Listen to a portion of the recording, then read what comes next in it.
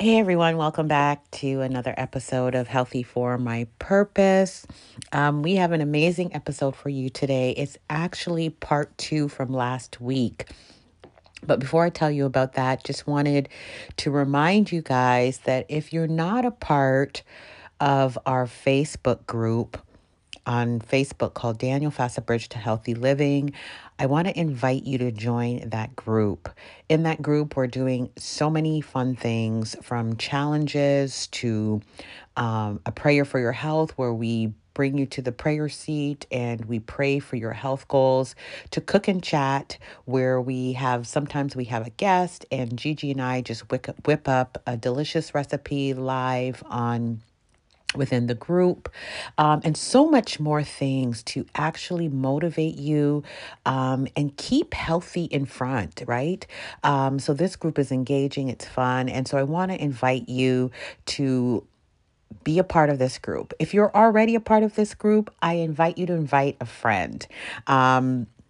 We are almost at the 10,000 mark, and we want to continue to grow this community so that we can continue to help women and men to level up with their health for the glory of God. Also, guys, today, when you listen to this episode, you will only have a couple more days left to sign up for the meal prep cooking class. If you didn't listen to the bonus episode that we had this week on the power of meal prep, you want to go back and do that. But you don't want to miss out. This is a great opportunity to dive in as a community, cook some meals that's going to last you for that week and beyond, and kind of start building that muscle of really being intentional about your meal prep.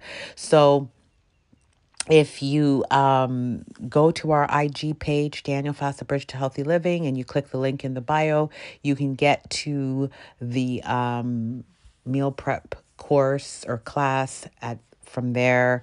If you're already in the Facebook group, there's tons of ways that you can also click on that to get to the meal prep class. And I will also put a link to this in the show notes as well. But today I am so excited because we are talking about part two on raising kids on a plant-based diet. We actually are talking to the partner that co-authored Nourish, Dr. Reshma Shah. And what I love about part two of this episode is part one, we kind of got into the nitty gritty of what a child needs to eat, their development and things like that. In this episode, we get more into the nuances. What about if you have a picky child? How do you raise a plant-based child if two parents aren't plant-based? It's what about the ethical issues? How do you talk to your children about not eating animals? And so there's just a lot around the nuances to raising a plant-based child. And so you're going to love this episode. So without further ado, let's jump in. Do you believe that God wants you healthy? Then join me, Cersei Blue, and Gigi Carter on the Healthy for My Purpose podcast, where we help you realize the relationship between your health and your purpose. We share how eating like Daniel can revolutionize your life. Through discussions and interviews, we challenge you to discover the powerful connection between plant-based nutrition, your body, and your faith. It's time. Dr. Shah, welcome. I am so glad you're here with me today. This book, Nourish, is a wealth of information. I'm curious, what inspired you to partner with Brenda Davis to write this book? I didn't need any inspiration at all. Brenda is just such a powerhouse. If given the opportunity to work with her, you can bet that I grabbed it. I don't know if Brenda told you the story when you spoke to her, but we essentially met on an airplane traveling to a conference. And as luck would have it, I was sitting right next to her. And I just was giddy with excitement. And we ended up chatting the entire flight down. And it was really clear that we had a connection, a friendship. I just sort of, we kept in touch, and I didn't know what was going to happen with Brenda, but I knew that I wanted to get to know her better because she's just, not only is she so bright and talented, but she really is such a compassionate, warm person. And you just feel like the minute you meet her, you feel like this is a person I want to know. And we met again the following year at the same conference, and more conversations. And I remember at the very end of the conference asking her for some professional advice. I've been a practicing pediatrician for a long time, and the plant-based journey, vegan journey has been relatively new for me compared to Brenda's experience with it. And I thought that I might be interested in doing something, but I didn't exactly know what it would be. And I was asking for her advice because this is Brenda's 12th book. And she said, well, we could do it together. And I thought, well, yes, sign me up. And so that's kind of how it started. And Brenda's written a lot of books, but as a pediatrician, I had some very specific ideas in terms of what I wanted to talk about, because a lot of it was the questions that I had and the questions that I would hear from parents, and when I would give talks hear from audience members. And so we wanted it to be really a comprehensive guide that was very evidence-based, but also practical and felt very supportive, so that no matter where you were on the journey, you could find some support. Well, I think you achieved that objective for sure with this book. I love it. I mean, and we'll get into this a little bit later, but I love the balance of the science, the practical tips. And I was really touched by the incorporation of the kind of the ethical part of the conversation, which I don't want to get into this now because I have a kind of a question for you later on that. But I just think it's an excellent book obviously for parents or aspiring parents, but also, just for anybody that interacts with or has any kind of interface with young people or kids. So even schools and school administrators, I think, could really benefit from this book. So tell me a little bit more about your personal journey. Like, how did you adopt a plant-based diet? Yeah. So my story is actually, it's kind of atypical, I think, in the plant-based community. I think a lot of people will tell stories about how they, grew up on a meat and potatoes diet, or some people even say, I lived on a dairy farm, and, it was a big jolt to be moving in this direction. For me, it was actually kind of the opposite. I grew up in a vegetarian household. My family's Indian. And so we didn't call it at the time, but we essentially ate a plant-based diet. We ate lots of like beans and rice and vegetables and lentils. And this is what my mom cooked all the time. But of course, I was a child and I just wanted to be doing what everybody else was doing. And I remember dreaming, like, why can't we just have meatloaf and mashed potatoes like everybody else? Like that's what for me, that's what it meant to feel American. And so I think even though I had this foundation of a vegetarian plant-based diet, I definitely kind of I don't want to say straight away from it. I just, wanted to experience the sort of more typical American experience. And so especially in, I would say less so in high school, but especially in college, medical school, definitely in residency, I ate much more of a sort of a healthier standard American diet. And I think it was a very gradual way back to a plant-based diet. When I had children of my own, that's when I really became much more interested in nutrition, because it wasn't sort of a theoretical thing. It was a very daily thing. I was making choices about how to feed my family. And after a lot of just sort of searching and struggling and, dealing with people that were unhappy at the dinner time table and all these things that typical parents go through, I made sort of a stepwise progress and found my way back to a plant-based diet. I think because the evidence overwhelmingly suggests that a plant-centered, not an entirely plant-based or vegan diet, but a plant-centered diet is really the foundation for health. So in the beginning, that's what I was really focusing on, more vegetables and whole grains and beans and things like that. And then as in the book, we talk about in a very step, it was health. And then I thought, well, this is good for the environment. And then once I sort of started to consider the ethical implications of our food choices, I just kind of went all the way there. So it was kind of full circle for me. I sort of started out plant-based, wasn't plant-based, and now I'm kind of back to it. Okay. Gotcha. That's great. All right. So kind of moving into the book, and this book is absolutely amazing. Definitely, I recommend this book to anyone. Like I said, question I do have is specifically around, so you've got a child who's a very picky eater, and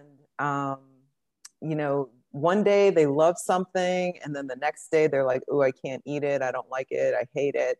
what, how does a parent work around a picky eater without having to make multiple meals? Yeah, and I think I can speak to this both professionally and through my own experience, because I definitely went through a phase of doing the multiple meals because I thought that was the way to sort of create peace and harmony at the dinner time. And I think the answer is not simple, and it's going to be different for every family. The most important thing is that as we're feeding our children, and we spent a whole chapter talking about this, it's really important to preserve the relationship between the child and the parent. And the more tension and struggle you create around meal times, the more tension and struggle you're going to continue to have. And so we talk about Ellen Satter's division of responsibility as sort of a foundation. I think it's a good model for parents to sort of look at, and then you can kind of tweak it in a way that's going to work at your dinner table. And the longer your child has been sort of selective, or you've done things that might have kind of sabotaged that feeding relationship in terms of either cooking the separate meals or pushing or bribing, the longer that that's been going on, the longer it's going to take to undo. So it does require some patience, but if you approach it with a sense of love and persistence and keeping your long goal in mind, your goal is not to get them to eat 2 more bites of broccoli at dinner today. It's to create lifelong habits that are going to serve them. So Ellen Satter's division of responsibility, she essentially says that as parents, we provide sort of structure and support, but we also provide some autonomy and freedom so that it is a relationship, and it's not like I'm telling you to clean your plate, so you must clean your plate. And so basically the shorthand version of it is that as parents, we decide what, when, and where of feeding. So we decide the menu, we decide when it's going to happen, and we decide where it's going to happen. And kids really need that structure. So it's not this constant grazing, eat whenever you want sort of a thing. And then as children, they actually get to decide how much and whether. So if your job is to provide a variety of healthy foods, and their job is to eat it. And avoid sort of bribing or pushing or encouraging, and sometimes even positive praise can feel like pressure to a child, especially if you have a child who's really eager to please. And, the parent or caregiver says, "Oh, aren't you such a good boy for finishing all your peas?" You don't really need to talk about it. You just offer the peas, and he's going to want to eat the peas because they're delicious. And that's sort of a model practice with consistency. I was skeptical because I made some big changes in my house. I was really skeptical. I said, this is not going to work. And I think in the beginning, there was a little bit of more tension because my kids had certain expectations, like, you're going to make me the tofu nuggets because I don't like what's being served for dinner. And you just have to sort of stand your ground in a very loving way. I'm so sorry, honey, but tofu nuggets are not on the menu today. And for a period of time, you may have moaning and groaning and maybe even tantrums. But if you consistently do that in a calm way, they're going to get the message that tofu nuggets are not on the menu every night. So we have a whole chapter on feeding and picky eaters and things like that. And what I want to acknowledge is that it is a real struggle for parents who have picky eaters. And so just keep the long game in mind, have a lot of patience, approach with love, and you will be amazed at the changes that you start to see. So what about a situation if you have a mixed household where one parent is following a whole food plant-based diet and the other one isn't? Any suggestions on how to model a plant-based diet with your child when one parent isn't plant-based?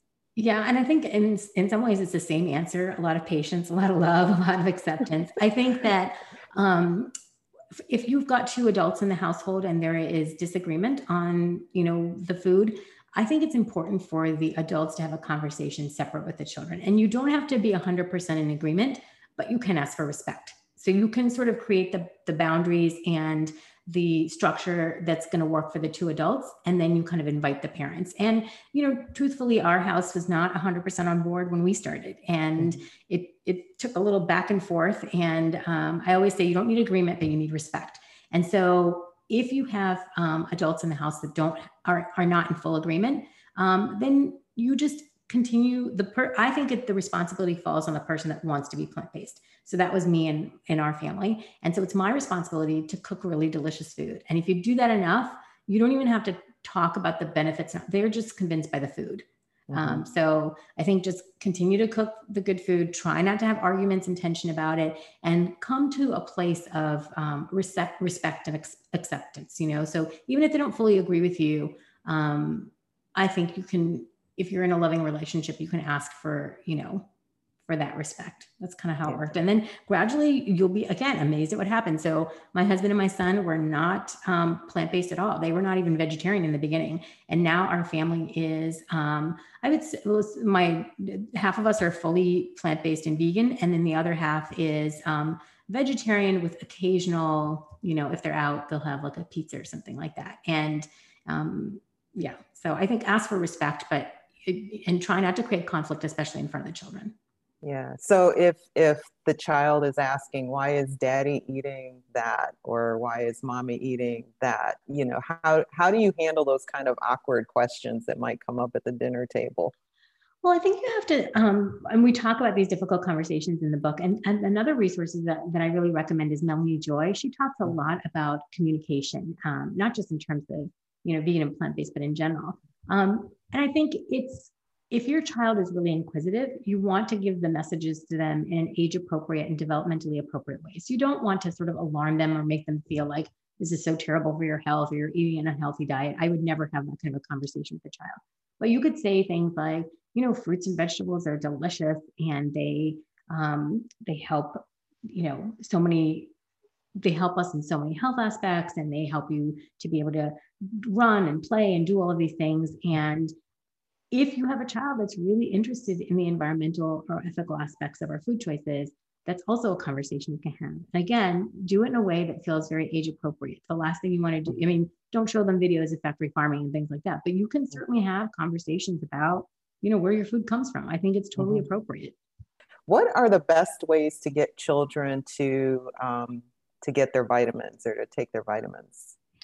So I think I'm really glad you asked this question, because I think sometimes in the plant-based community, there's this feeling like, well, if I eat a whole food plant-based diet, I really don't have to worry about any of my nutrients. And we know that that's not true. And Right. it's true for kids who are plant-based, vegetarian, vegan, and it's also true for kids who are omnivorous and eat animal foods. So the foundation is, a diet that contains lots of these whole plant foods that has a lot of variety. So the more colors and the more different food groups and things, you're going to ensure that you're getting a balance of nutrients. And then in the book, we talk in detail about some of the specific nutrients that you may need to pay a little closer attention to. And whether that means using fortified foods like plant-based milks that are fortified with calcium and vitamin D, or using a supplement. I think the idea that if you take a supplement that somehow that's a bad thing, that means that you're either not eating a well enough diet or that somehow a plant-based diet is deficient is just silly. When you think about our food supply, is heavily fortified, right? Like cow's milk is fortified with vitamins D and E, D and A.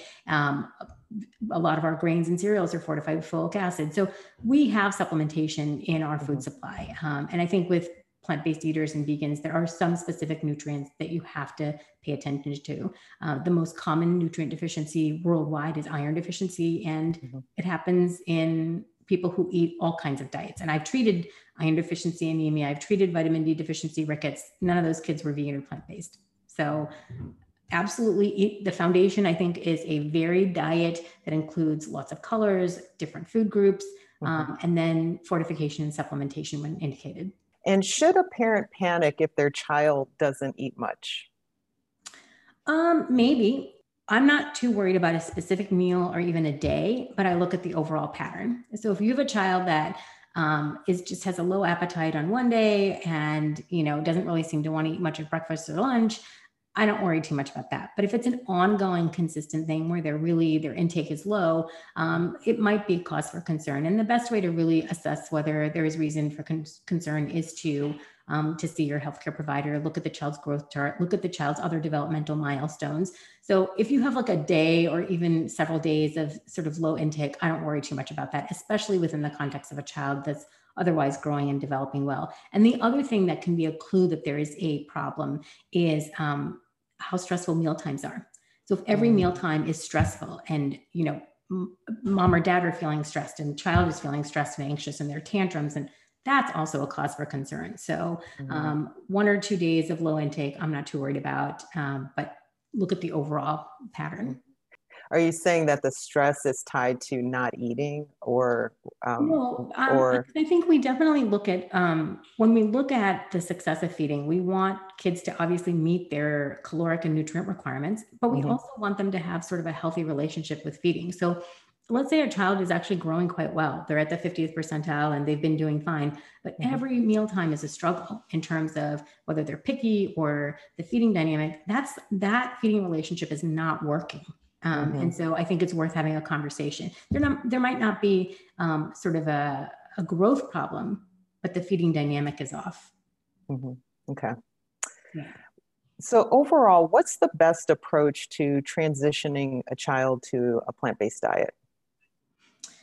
I think it's going to look a little different for every family. You know, some families are very enthusiastic and they just want to move forward. Like they want to start yesterday. And then some families they have a lot of like reservations and they're not quite sure. So I think, first of all, just sort of getting in touch with what your motivation and your reasons are, and then thinking about identifying what you think the easy things will be and what the hard things will be. And so I always say start with the easy things. So I think the easiest way is if you're a family that already eats some plant-based meals, like you eat some vegetarian meals a couple times a week, do that 3 or 4 times a week, just bump that up.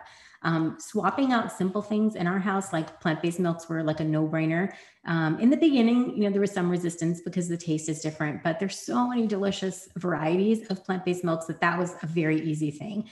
And so once you've sort of done, you know, more plant-based meals at home, swapping out plant-based things for animal foods when you can. Another approach that some parents and families find useful is to focus on being sort of plant-based at home and then not worrying too much about when you're out of the home, either at a friend's, when we go back to going to friends' homes, at a friend's home, or, you know, out to eat or things like that. Because a lot of people say, well, I can't do it because, you know, I go out to dinner with my family, or I have, you know, so don't worry about the exceptions and worry mostly about what you're doing at home. And then you'll be amazed. You sort of start making these small changes and they don't seem nearly as difficult as you thought they were going to be.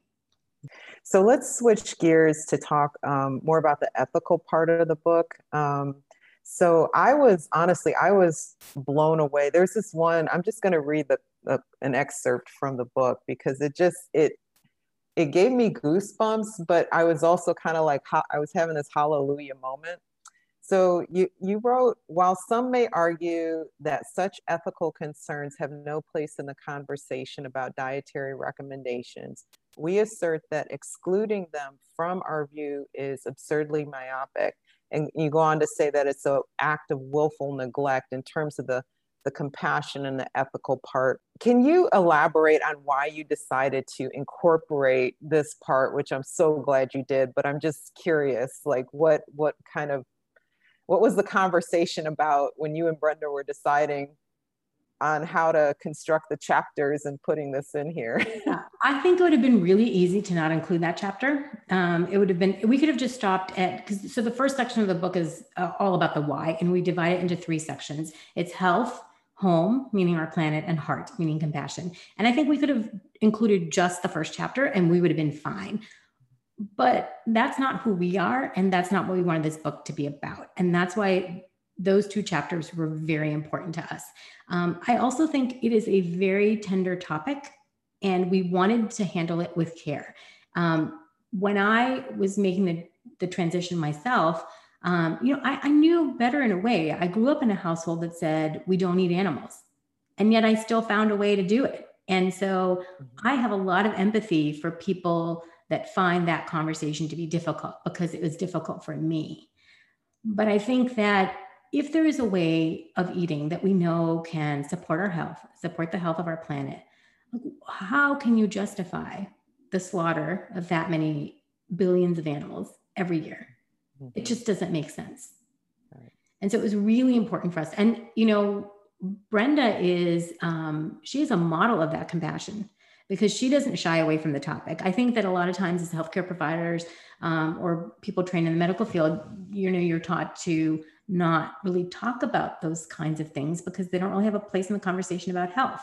And I think, you know, we're all human beings. We are physicians and dietitians, but we're also people and parents. And it's sort of a value-based conversation, not in terms of judgment, like you are wrong for what you do, but at least be willing to take a look at it. And if it's a conversation that we're not even willing to take a look at it, that in itself is telling. Like, it's so horrible that we don't even want to talk about it. So it's intentionally the shortest of the 3 chapters because we know it's a tender topic. And our goal was never to make anyone feel judged or feel badly, but just to sort of open the conversation and invite them to at least be curious about it. Yeah. Well, I commend you for the courage to incorporate that into your book, because I do think that I agree that this is a topic that, you know, people don't want to talk about. They tend to shy away. They want to ignore it. And then when it is brought up, sometimes, you know, there's a tendency to shut down. But I think the way you crafted it, the way it's worded, it was very thought provoking, more so than I felt, you know, placing blame or pointing fingers. So I just thought it was beautifully written. And that means a lot because that chapter was actually really, really important to me.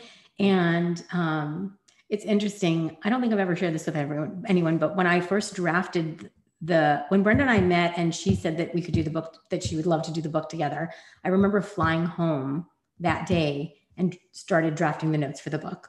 And initially, the very first chapter of the book was going to be that chapter on compassion. And it was my husband that said, I don't think this is the place for it. He said, you want to sort of lead them up to this conversation, and having it first in the book is like hitting them over the head with it. And I think it was the best advice because it also, I think it put the chapter in its proper context because we really wanted it to be an invitation. It is by no means, a judgment or a demand. It's just an invitation. And so, yeah, it was really important to us and important to me. Well, Dr. Shaw, thank you so much for your time. Is there anything else you'd like to say before we close out here? Yeah, I think first of all, thank you for having me. It's been such a pleasure chatting with you. I think the one thing I would want to leave people with is you don't have to be perfect in any of the things that you do. Like, do not let that stop you from just starting. And even if it's just maybe, adding a salad to your meals, or don't worry about being perfect. And if the words like vegan or plant-based, if those words sort of get in your way, you don't have to use them. Our main objective is that we want you to feed your families for health in a sustainable way, but also with a lot of joy and love and delicious food. So don't worry too much about being perfect.